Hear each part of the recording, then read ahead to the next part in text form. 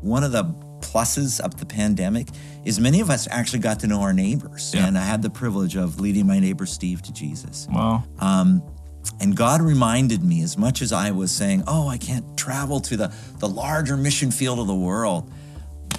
There's Steve. Yeah, he's 5 steps from my door. Yes. And he's broken and he's desperate, and I get a chance on my back porch to lead him to Jesus. And you talk about an opportunity for KAC. Yeah. What is 5 steps from your door? Welcome to episode 2 of season 6 of our podcast. I'm glad you are here with me. I hope you enjoyed our first episode as I interviewed Brent Dolfo on the exciting future of the church in a post-pandemic world. If you missed it, I'd encourage you to go back and listen to it. Also, I'd encourage you to go back and listen to previous seasons and check out some of the amazing resources we have provided for you. Check out The Meaning of Marriage with Gary Thomas, or Loving Cross-Culturally with author and speaker Mark Buchanan, or The Mission-Minded Church with Mark Clark. Guys, so much gold in these last 6 seasons. Would encourage you to go back and check it out. Quick programming note. We now have 2 separate podcasts. So right now you're listening to the KAC podcast. This hosts all of our 6 seasons of these types of conversations. We've also recently launched KAC Sermons, which is where you're going to find weekly teaching from our team. So make sure you subscribe to both of these podcasts moving forward. This season, we are so excited to talk to great leaders and thinkers. We're pumped to welcome this season people like Shayla Visser, who is a president of Alpha Canada, Jason Ballard, the lead pastor at the Way Church in Vancouver, or Father Matthew Francis, who's an Orthodox priest. Amazing people doing such great things. This episode, I am excited to have Dave Hearn on again. You know, Dave is the only returning guest to the podcast so far. Dave has spent for the better part of 40 years in pastoral and denominational leadership. Dave recently finished an almost decade-long tenure as the president of the Alliance in Canada, loving and bringing leadership to the 440 churches with our Alliance family coast to coast. Dave and Agnes have recently moved to Pritchard and now serves as our senior associate pastor here at KAC. It's an unbelievable story of how they got here, and we reflect on that together. Dave is such a gift to our community, and this episode gives you a tour of his heart and passion for Jesus, revival, and the future of KAC. You're going to enjoy it. All right, everybody, welcome back to the Kamloops Alliance Church podcast. I'm here with my friend and colleague, Dave Hearn. Dave actually is the only returning guest so far on the podcast. And so, Dave, welcome back. Great. I'm honored to be here, my friend. The last time we talked, lots has changed in your life. Why don't you give the listener just a brief update about all of this change? I would say lots has changed is probably an understatement. I would say almost everything in my world has changed. Last time we spoke, I was sitting in an office in Ontario, serving as the president of the Christian Missionary Alliance. Today, I'm sitting in Kamloops Alliance Church, face-to-face with you, actually on staff here, serving under your leadership and absolutely loving it. Cool. You tell us about your farm, Dave. This is the new thing, new challenge in your life. Where did you land and what are you doing now? Well, on the 30th of November, I drove out of the National Ministry Center in Ontario for the last time. 6 weeks later, my goodness, on January the 10th, we drove into our property in Pritchard, British Columbia, 20 acres of land, and I became my ultimate dream, a farmer preacher. So there you go. Got them both together, and it's been absolutely delightful. Yeah, cool. It's so funny as I reflect, Dave, on you guys coming here. You're friends with my dad, and my dad texted me, I think like middle of December, maybe end of December. It's like, hey, like Dave Hearn maybe moving to Kamloops area. And I was like, there's no way. Like, that's never going to happen. And then sure enough, I think the first week of January, I get an email from you be like, hey, we're here and we're going to come to your church. And it was like, I actually, it was just crazy to think of that transition from Toronto to Pritchard. So what a gift.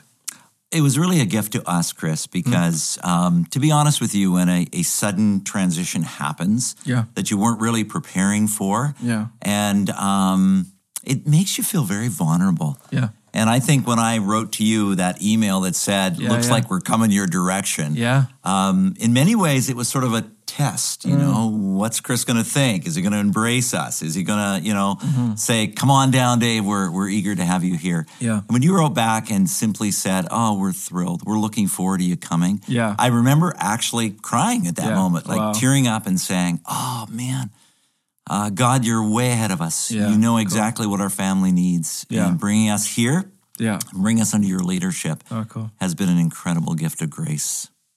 It's so funny. I remember your first Sunday, Dave. It was the Sunday that I was preaching on celibacy. It was like, hey, welcome to KC. Here's a sermon on celibacy. And it was just such a it was so encouraging actually though to see you guys out there. I knew at that point you were a daring prophetic communicator because you actually made a very challenging topic, celibacy, actually palatable. I went away and got in the car and said to Agnes, that's a great sermon. I thought, you're speaking on celibacy. But it was a great sermon. So, I almost died when I was like, oh, great. Their first weekend, I'm preaching on celibacy, but you guys are great sports.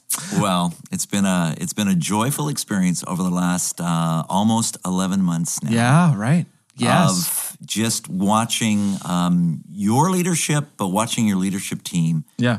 And being, I'm going to say this, my heart to your heart, feeling really well pastored as a family. Oh, thank you. Really well shepherded. Yeah. And I'm really grateful for that. Yeah. Well, like you said, it's a team, right? I mean, I get to be a part of it. Yeah. We just have great people. Yeah. Just great people. Yeah. Dave, what is God teaching you in this season? Obviously, the question isn't, what's changed, like what hasn't changed. What's been the theme maybe that God is teaching over the last almost year now? I think a couple of things that have been, part of what God's having me process. When this transition was unfolding before me, God made it really clear that this was going to be a season where I was going to die a deeper death. That's never something you really want to hear God say to you. It wasn't what I was eager Celibacy and dying a deeper death. But my heart prayer has always been deeper intimacy with you, Jesus. Yeah, right. And I wrote in my journal, and I feel God was just speaking so clearly to me. He said, David, you're looking for deeper intimacy for me in sort of an ecstatic kind of experience. Yeah. And yet the key to a deeper death is going to be an experience where you have to surrender to a whole new level. Yeah. And, God made it really clear by telling me, death is going to be, it's not going to be pleasant and it's not going to be kind. But David, in my kingdom, it's also never final. Right. And that there is resurrection coming. And in that resurrection, you will experience a greater intimacy with me. Yeah. And that has been so, so true for our experience in this journey. Yeah. I've learned as well that we need to trust the sovereignty of God even when it feels painful. And as a person who's always talked and believes so clearly in what it means to be Spirit-filled, it's easy to be Spirit-filled when everything is going really amazingly well in your life and in your ministry. Of course. But when you feel really vulnerable, really raw, and really desperate, how does the Spirit-filled life surface in those moments? Will you be gentle? Yeah. Will you be kind? Will you be teachable? Those are the deeper issues of my soul that God is really, He's been good to me, Chris. Yeah. He's unpacking it, but he's doing it gently. Yeah. But God is not about cosmetic change. He's about character development. Yeah. And he goes to the roots. And I remember God saying very clearly in my journal, your people-pleasing days are over, David. Right. But now maybe your God-pleasing days can move to a new level. Wow. Yeah. Dave, you've been very candid and open with us here about your journey. And I think the gift that you're giving to me and to our church is, as we're preaching through James, what does a mature faith look like? A mature faith looks like the type of person who says, it's not easy and it's not painful, and I wouldn't choose it. Yeah. But I welcome that inner transformative work. And so maybe for those of you who are listening in on this, what deeper death, are you going through right now? And, as James talked about, the path to maturity is through testing and temptation. And we want comfort, but that leads to apathy. So Dave, thank you for opening up your heart and your journey to us and processing it, as transparently as you can with us, because I think it provides myself, our team, our church, connection with you, obviously, and Agnes, but also just a positive example about how do you go through a time of testing and dismantling things and stuff like that. One of the great gifts you're also giving to our community, Dave, is your preaching. And you preached at our church a little while ago in September, and you called yourself a revivalist. I think you said, I'm unapologetically a revivalist. Yes. What does that mean? Well, there's history to that, in that my grandfather was saved in the Welsh revival. So I grew up in a home where conversations about revival were normative. And stories about revival were plenty, like around the dinner table. Right. And so something I think really came to life in me, even as a young person. And that this concept, oh God, do it again, do it again. Yeah. I think as I've grown, though, I've discovered that we can often use the word revival as, a big event, maybe, nationally or globally. Yeah. And I long for that. I'm not going to be apologetic about that at all. But, let's go. Yeah. But here's the passion that I carry in my heart as a revivalist. I want to live as a continually revived person. Yeah. And that's a very different kind of thinking, because that requires it not to be about dreaming out there, but about living with the current reality of my own soul and what is God doing within me. Right. One of my favorite verses is from Romans chapter 12, verse 11. I love this in the Message version. It says, "Don't get burned out." Okay, it's a great phrase. Don't get burned out, but keep yourselves fueled and aflame. Man, that speaks to my soul. Right. So what does it look like for Dave Hearn to be fueled and aflamed? Yeah. Not just to use the word revival, but to actually live that day to day in my own experience. Yeah. Oh, that's cool. Yeah, I knew about, your family's past with the Welsh revival, but the fact that was a normative conversation is the environment that you grew up in, kind of the spiritual home that you have. Yeah, and I think you coming has, through, pandemic leadership was just awful, no matter what sector you were in, just challenging. Yeah. And I feel like you coming has reignited that passion in me where, pre-pandemic, it was like Habakkuk 3, we've heard of your frame, we stand in awe of your deeds, repeat them in our day, Lord, in our time, make them known. Yeah. And I think the pandemic just, diluted that, killed that, turned the volume down. Yeah. So I think you coming has reignited that flame, I think, in my soul, and I think even corporately in our church, as we think about our future, one of the big things we're praying towards is that idea of renewal revival. So what is it? Dave, you grew up in this. What is the idea of revival? What does it look like? What happens in revival? Why should we be hungry for it? I go back to Norman Grubb's book when he talks about continuous revival. He said some really profound things in there.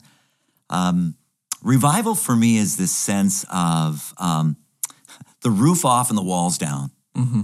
And what I mean by that is that there's no secrets, Chris. Yeah. No hidden agendas, no places or spaces of my soul that God doesn't have access to. Right. No rooms of my heart where I've said, Jesus, do not enter. Yeah, right. The roof is off, meaning that I live a confessional life where repentance is part of my daily experience. Normative. Not just an event that I have every once in a while. The altar call every 3 years. Absolutely. Yeah. But then it translates even to a more critical passage, our place, walls down.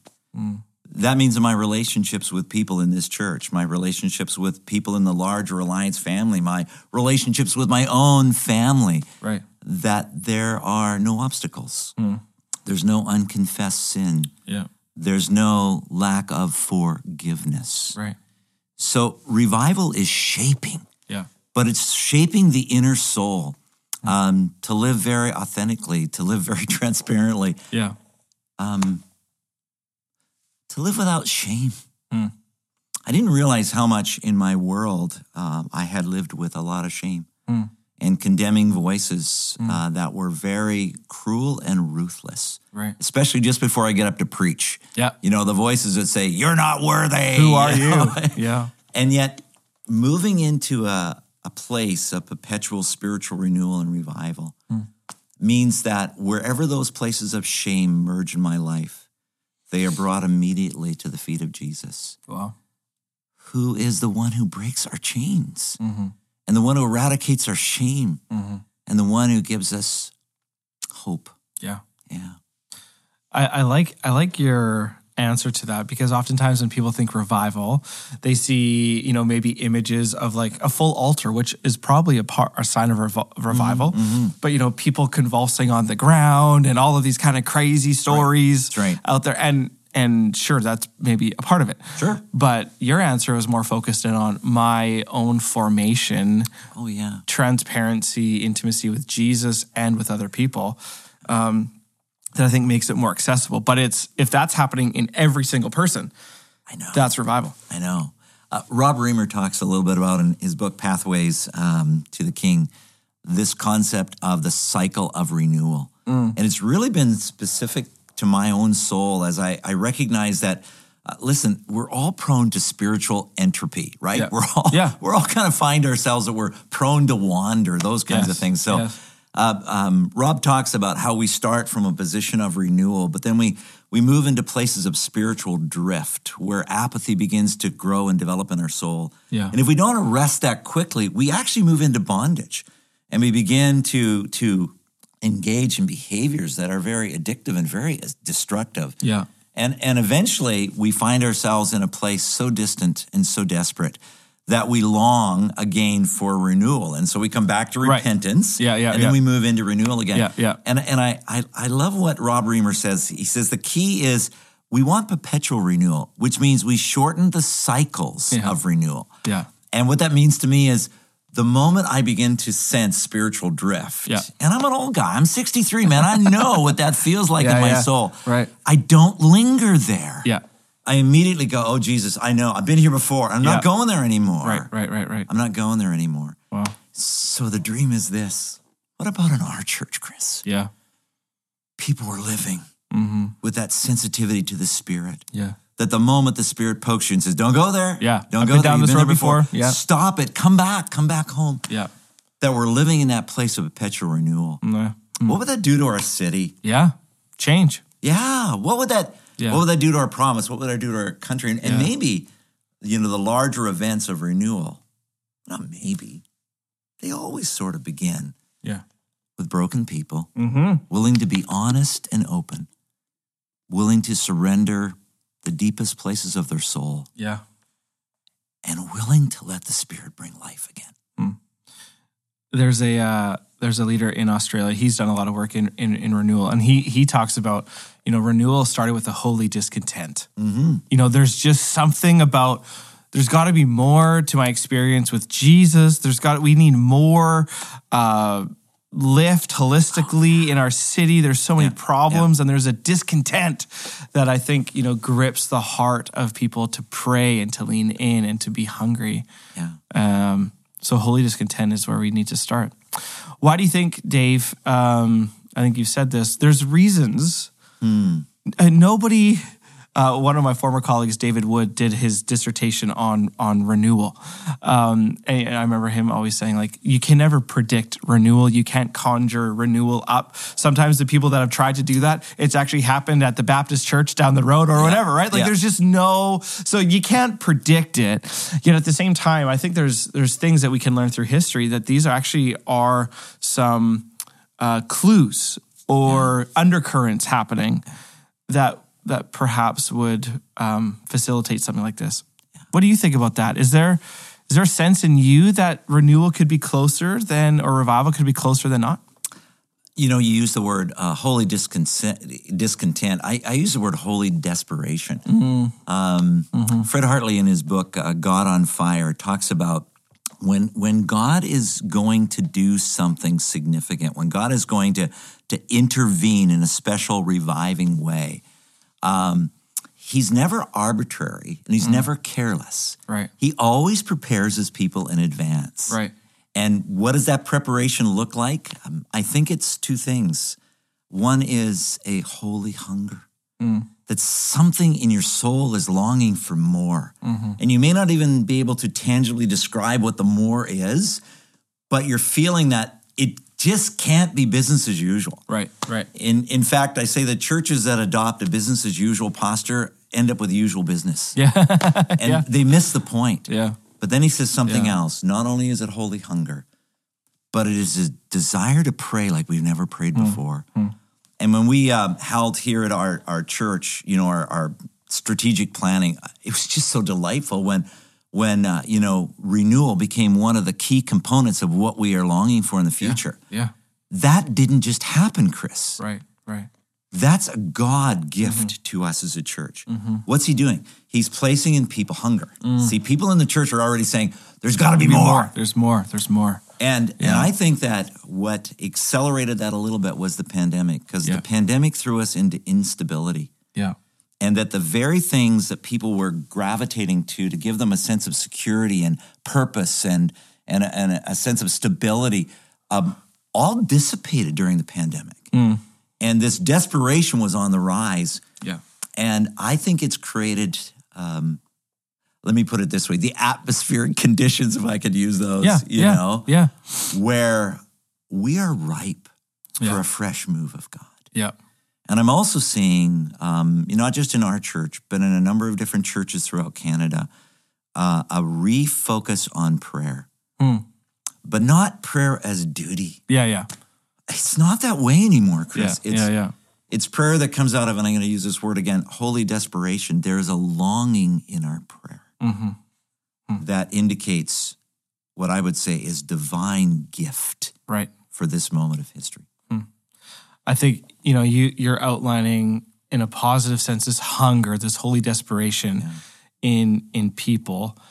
And I think in another sense, I think this secular script that has dominated our culture for a long time, since the 80s, postmodernism, I think people are recognizing it's not delivering on this utopia that we wanted. It is not. It's not creating it's not forming the type of people that can actually create a good society together. Yeah. And so there's more I could say there, but I think, you talked about the positive hunger, holy desperation within the church. And I think what I see is in the larger sphere, people are recognizing something's not right. Why are we like this? What's going on? And so I think those two things at the same time, with a decline or more of a skepticism to the secular script of our culture and the inner longing and hunger of the people of God, man, it's ripe. Boy, you're triggering on something that is really important. Revival at its essence is not therapeutic. It isn't just to revive and renew the church. Yeah. Revival in its essence is missional. And I believe that the reason I'm so desperate for revival in my own life and in my own church is because of the very thing you say. I think the culture around us is ripe. Yeah. But not for the way they've experienced church in the past. Yeah. Which has been, I think, less alive than it should be. 100%. Yeah. I think they're looking for something that is filled with hope. In fact, one of the things I pray for our church on a regular basis is that that the God of all hope would fill us with his life to the place where we would overflow with hope. Yeah. That would be, I hate to use this word post-pandemic, contagious. Yeah. But this is contagious with hope Yeah. for a world that has lost its way. Yep. And is becoming more aware of how much it's lost its way. And I think that's what we were trying to get at when we preach through the fruit of the Spirit. And we called it the good and beautiful life. Oh, yeah. And it's all of that stuff at work in a world of decline and hate and discord and all that sort of stuff. Man, how do we Yeah, it's a fruit of the Spirit. It's mature faith through James, right? Yeah. One of the links through this season of the podcast, Dave, has been kind of thinking about this idea of the post-pandemic church and what does it look like, and it's hopefully not business as usual. Yeah. You had a very unique view of 440 churches across Canada, and are still very well connected to different organizations and thinkers. What would you say? How has COVID changed the church? Let me give sort of the shadow side of that first, and then the optimistic side. The shadow side, I think I've noticed a higher level of leadership insecurity than I think I've ever seen before. Yeah. This sense of leaders in the church not knowing what to do and trying desperately to figure out what is the next thing we need to do. Yeah. Trust fragility. There has been, I think because there's been so much information that has come through the pandemic and so much misinformation that's come through the pandemic, there has been a lack of trust, or maybe trust has become more fragile. Right. Than we've ever experienced it before. And something that I think is also very real to the system in terms of the shadow side, the church system in terms of the shadow side, is what I call a gentleness deficit. And in fact, a survey they did in Canada, they discovered that empathy had actually dropped in the Canadian population to an all-time low. Yeah. And that's affected the culture of the church. Yeah. So how much grace is there in the system? Yeah. How much tolerance is there in the system? How much gentleness is there in the system? I think we're still living with that hangover, the COVID hangover. Yeah. The optimistic side of that is, I would say, we recognize we really need each other. Like, we talk a lot about community. I've never been more desperate for community. Because the absence of community made me feel very lonely. And it reminds us that we are created in the image of God, a social trinity. We're created for relationship. Yeah. And I know, thanks to Zoom and all those kinds of things, we saw each other's faces, but I needed the touch. I needed to be in the auditorium singing and worshiping with people around me. Yeah. And I think it's raised this sense of, boy, do we need to be together. Yeah. We can't operate. We can't do this life in isolation.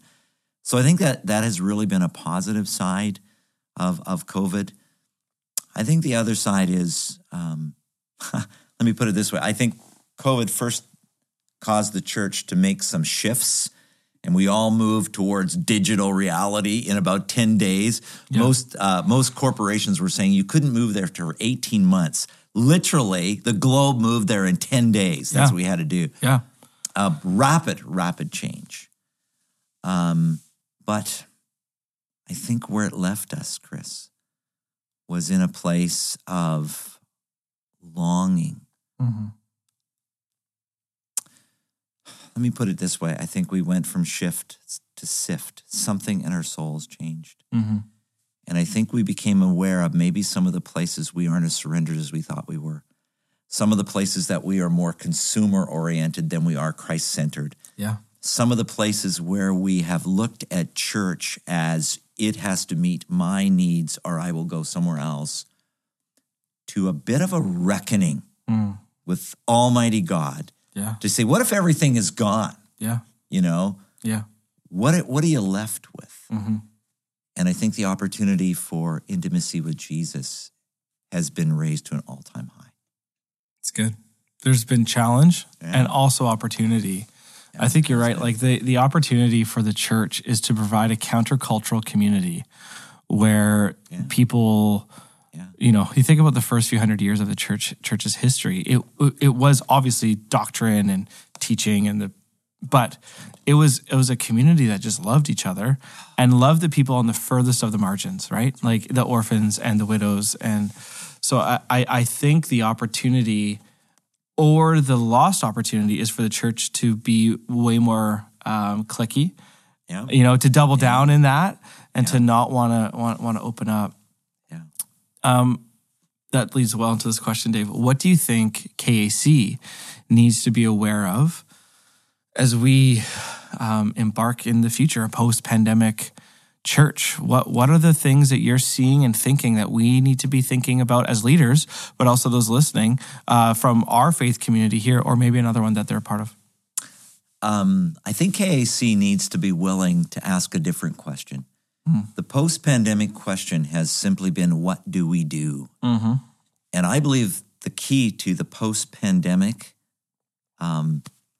movement forward is the question, what do we see?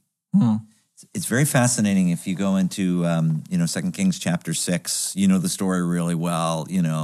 Elisha is being pursued by, the king of Aram and wants to wipe him out. He's in the city of Dothan, and the whole city gets surrounded, right, by the Aramean army.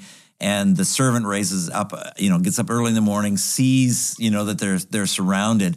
And his first question for Elijah is, what do we do? Right. What do we do? And Elisha says something very startling. Those who are with us are greater than those who are with them. And then he says something profound, and I believe this is the moment for KAC. Lord, open his eyes. And when his eyes were open, what did he see? And Chris, I haven't seen this tangibly, but I see it in the spirit. Right. We're in a valley, but surrounding this valley is the angel armies of God. That's what Elijah saw. He saw that God was on the move and that God was all powerful and that God was doing something new in our midst. Yeah. We need revelation. Yeah. Right. We need to see it. Yeah. Yeah. We need to be able to embrace it because what we see will actually determine what we do. Of course. That's the key. Yeah. And what we see is sustainable in terms of the transformation it will bring to our soul.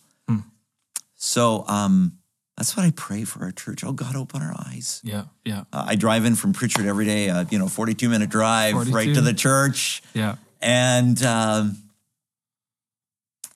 look at the valley. I look at the opportunity here. And I say, oh, God, could you open my eyes, open our eyes to see where these opportunities actually are? Yeah.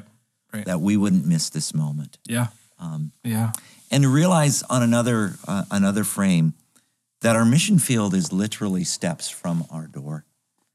And I think that one of the pluses of the pandemic is many of us actually got to know our neighbors. Yeah. Because I was 75% on the road. Yeah. I was like the missing neighbor, Right. And so in Ontario, I got to meet my neighbors and I had the privilege of leading my neighbor Steve to Jesus. Wow. And God reminded me, as much as I was saying, oh, I can't travel to the larger mission field of the world. Boy, There's Steve. Yeah, he's 5 steps from my door. Yes. And he's broken and he's desperate, and I get a chance on my back porch to lead him to Jesus. And you talk about an opportunity for KAC. Yeah. What is 5 steps from your door? Yeah. That God is saying, open your eyes to. Yes. See what I see. Yes. And could this be a moment where post-pandemic we have so many people coming to Christ in our city, through our church and other churches like we've never seen before?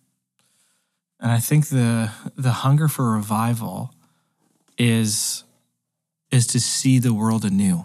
Yeah.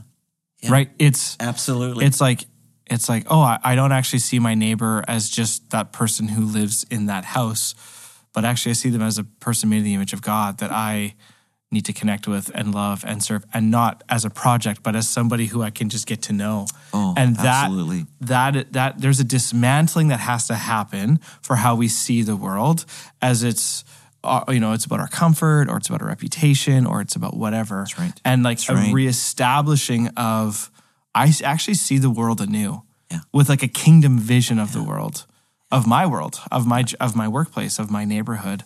And man, that happens a lot, but in revival, it happens on a scale way, way, way bigger. Oh, yeah. Yeah.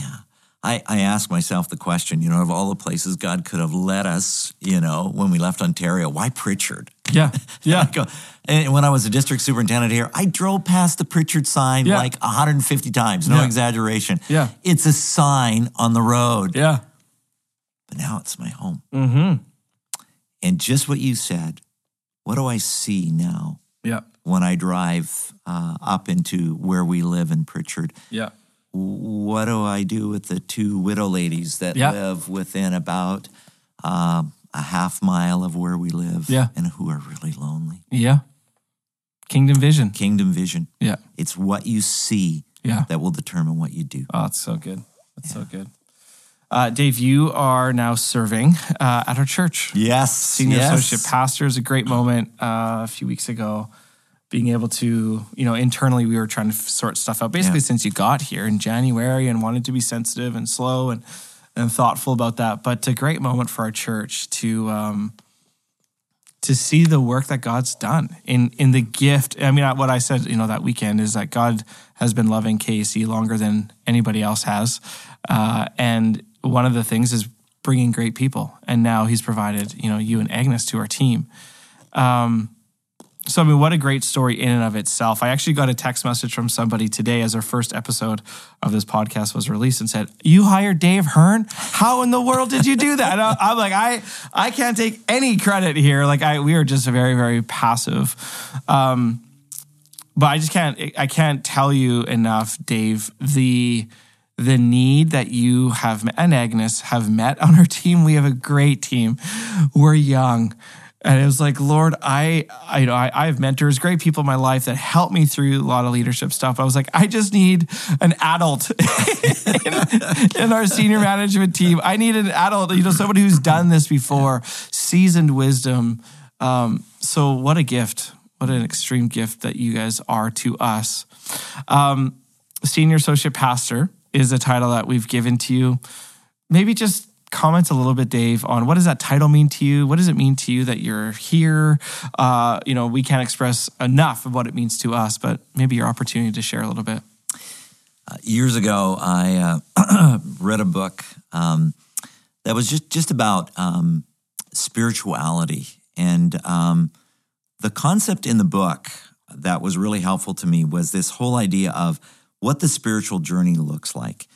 And the picture was of, the heroic journey where you start out as a young leader and, you feel invincible. You can conquer the world. You're going to change the planet. Yeah. And then as you get older, you face a crisis of limitation. Mm-hmm. And, I'm 63. I'm not that old. Yeah. But I recognize that I don't have the same energy level. I don't have the same kind of physical strength even that I had when I was younger.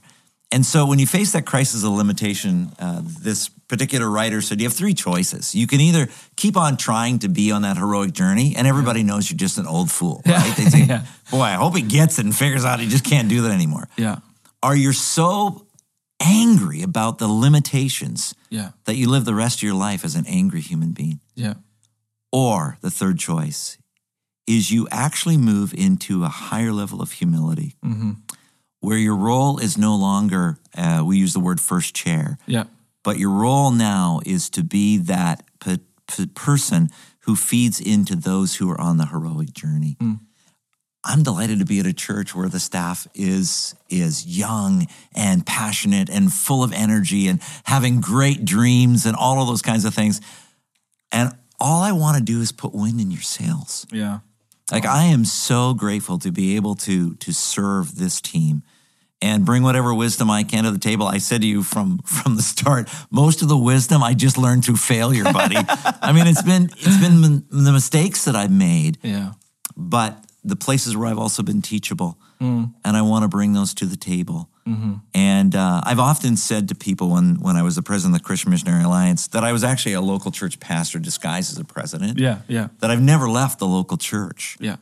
And now being part of this community has just again affirmed that the life of this movement was never centered in Ontario at the National Ministry Center. And we knew that. The life is at the local church.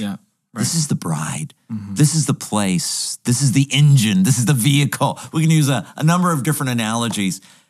So now I'm actually back in the front line, Chris. And I'm loving it. I mean, 20 minutes ago, I'm sitting with a homeless guy up in the boardroom who's completely demonized and trying to bring us, this what is reality going to look like, and trusting Jesus to move into the heart of this dear guy. Yeah. I'm loving it, buddy. As weird as that sounds. Yeah. I'm loving it. It's different. It is. But you get the relationship of being in one spot, right? Whereas your role before was the voice and travel and, parachuting in and then leaving. And here you get to know the stories and the people and the names and all that sort of stuff. And there's beauty and goodness in both. There is beauty and goodness in both. But you're back on the front lines. I like that. Yeah. So what is in your job description? What do you hope to do with your time here? What's your...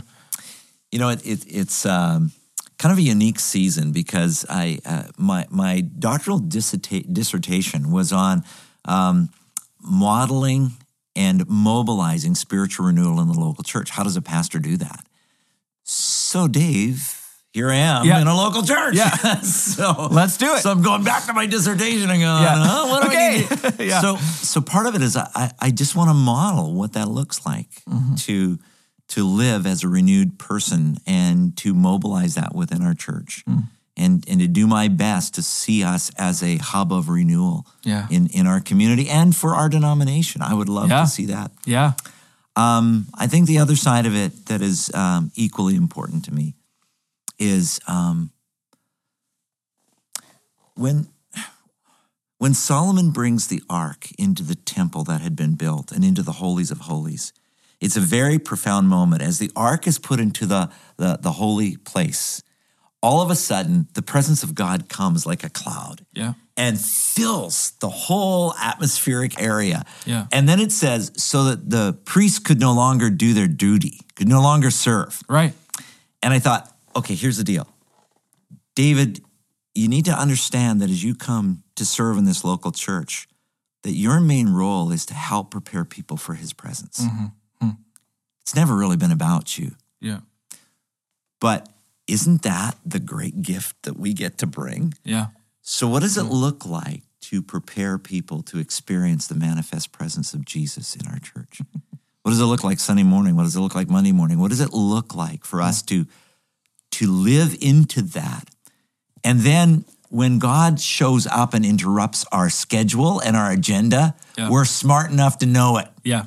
And we're okay with it. We actually can stop in even mid-sermon or stop mid-meeting or whatever it is and say, man, Jesus is really showing up here. Yeah. Yeah. Let's live into that moment and not miss it. That means things like, for me, how do I mentor? Yeah. How do I coach? Yeah. How do in those moments do I talk less, listen more? And actually, for individuals as well as for a corporate body, help them long for the manifest presence of Jesus. I like it that you didn't talk about, I'm going to start this thing and do that thing. And, rather it's like, how do we actually form people to be hungry for God? Oh, man. Yeah. I think the temptation or the impulse within evangelicalism, especially even within our movement, deeper life admissions, let's go do something. Yep. Right? We need to go do something. And 100%, that's why I'm a part of our movement. But there needs to be a formation in somebody's soul first that, may it be so, Dave. May it be so. What should people know about you and Agnes as you settle in? What do you need? How does our community come around you and help and love? Probably one of the most significant moments that I've experienced so far was actually at our AGM. And I can tell you, woohoo! It was a great AGM. Yeah. But there was a moment at the very end where Merle Fickner, our new chairman of the board, said some very kind words to both. Agnes wasn't there, but I was there, and I let her know some very kind words just about God bringing us here for such a time as this. Yeah. And then Rob Splain was sitting behind me. Yeah. And while Merle was sharing those words, Rob reached out, grabbed me by the shoulder and held tightly. Yeah.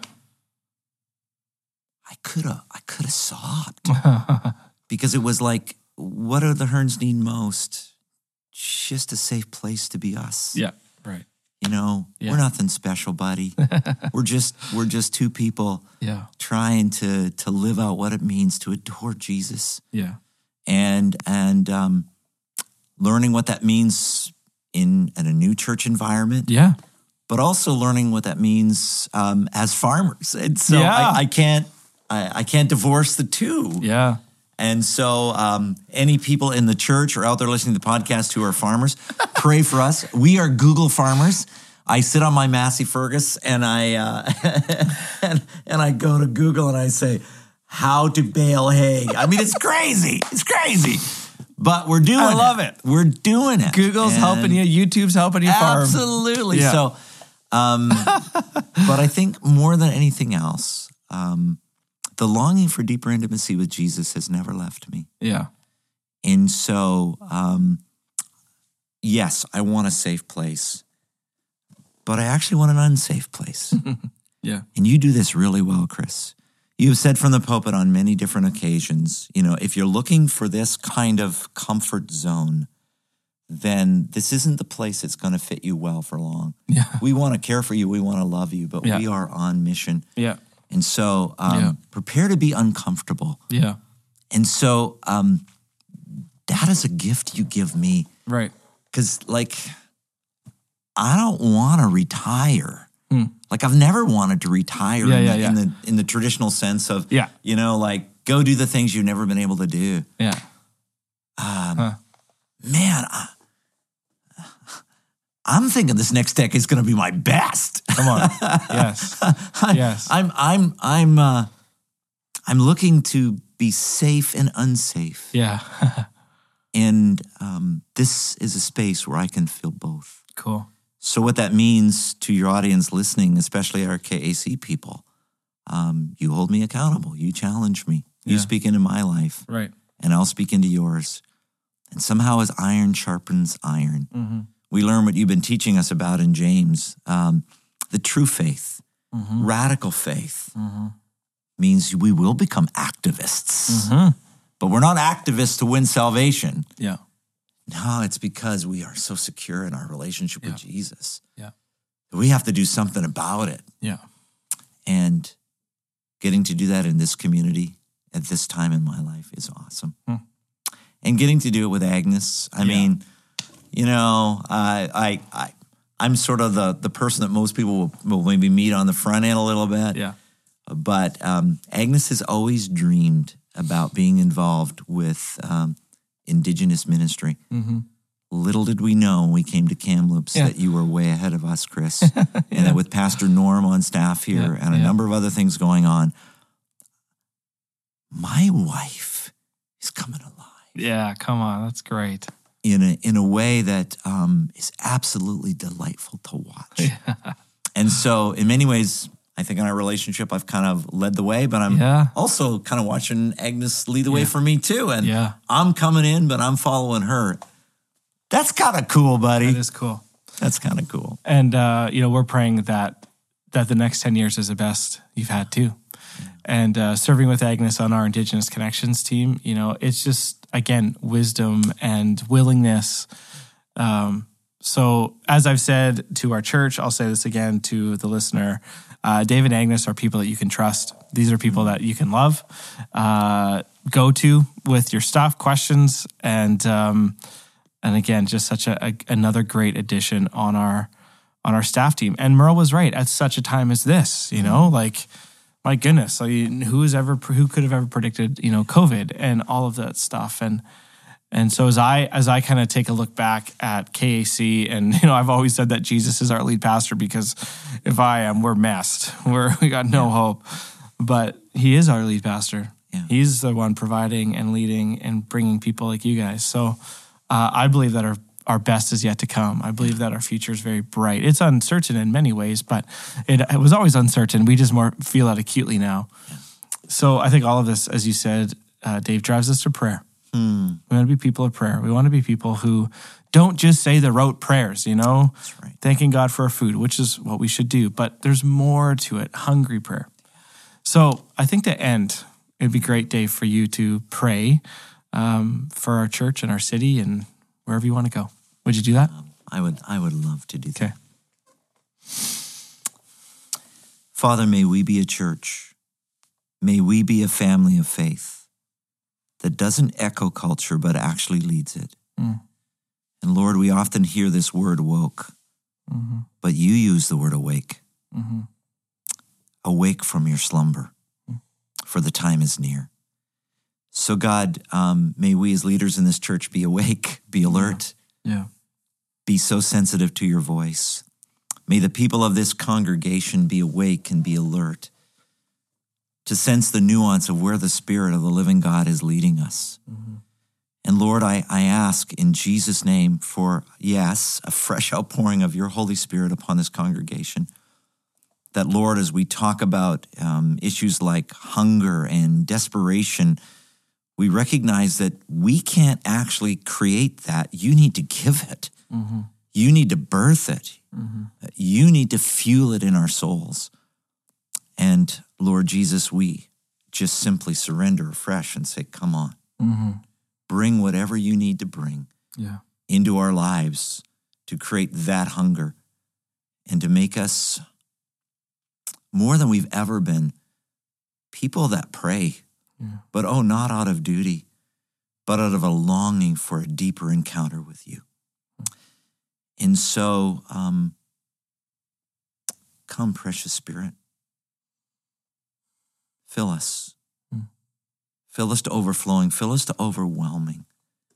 Open our eyes to see what you are up to and give us hearts of courage. So make us safe and make us unsafe at the same time. Does that feel weird? Yes, it does, but we're okay. We're okay because we're going to become experts in the awkward. Because we're going to lean into the messy places, the places of distress, and the places of discomfort. And we're going to bring hope and life and restoration and grace. In Jesus' name, amen. Amen.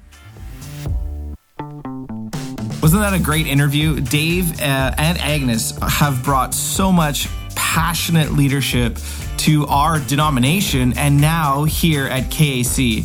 Again, I can't explain to you how great of a gift it is to have Dave here at our church. He's going to continue to lead as he has with integrity and passion and mission. And so I believe, again, that the best is yet to come here at KAC. Just a few maybe questions I would ask you as we reflect on that time with Dave. Thinking about a kingdom vision, how do you see your world and your life? Dave said we need to see differently. How do you see your world? What opportunities are before you right now that we need to see with a kingdom mindset and not just the kind of secular, comfortable mindset that we often approach our life with? Dave talked about in Revival that the roof is off and the walls are down. There's no secrets. Would you be able to describe your life in that way right now? I know that was challenging for me. As we think ahead, I can't wait to share our next episode with you as we welcome Maureen College onto the podcast. Maureen is the Executive Director of Hopewell Clinic and Pregnancy Center here in Kamloops.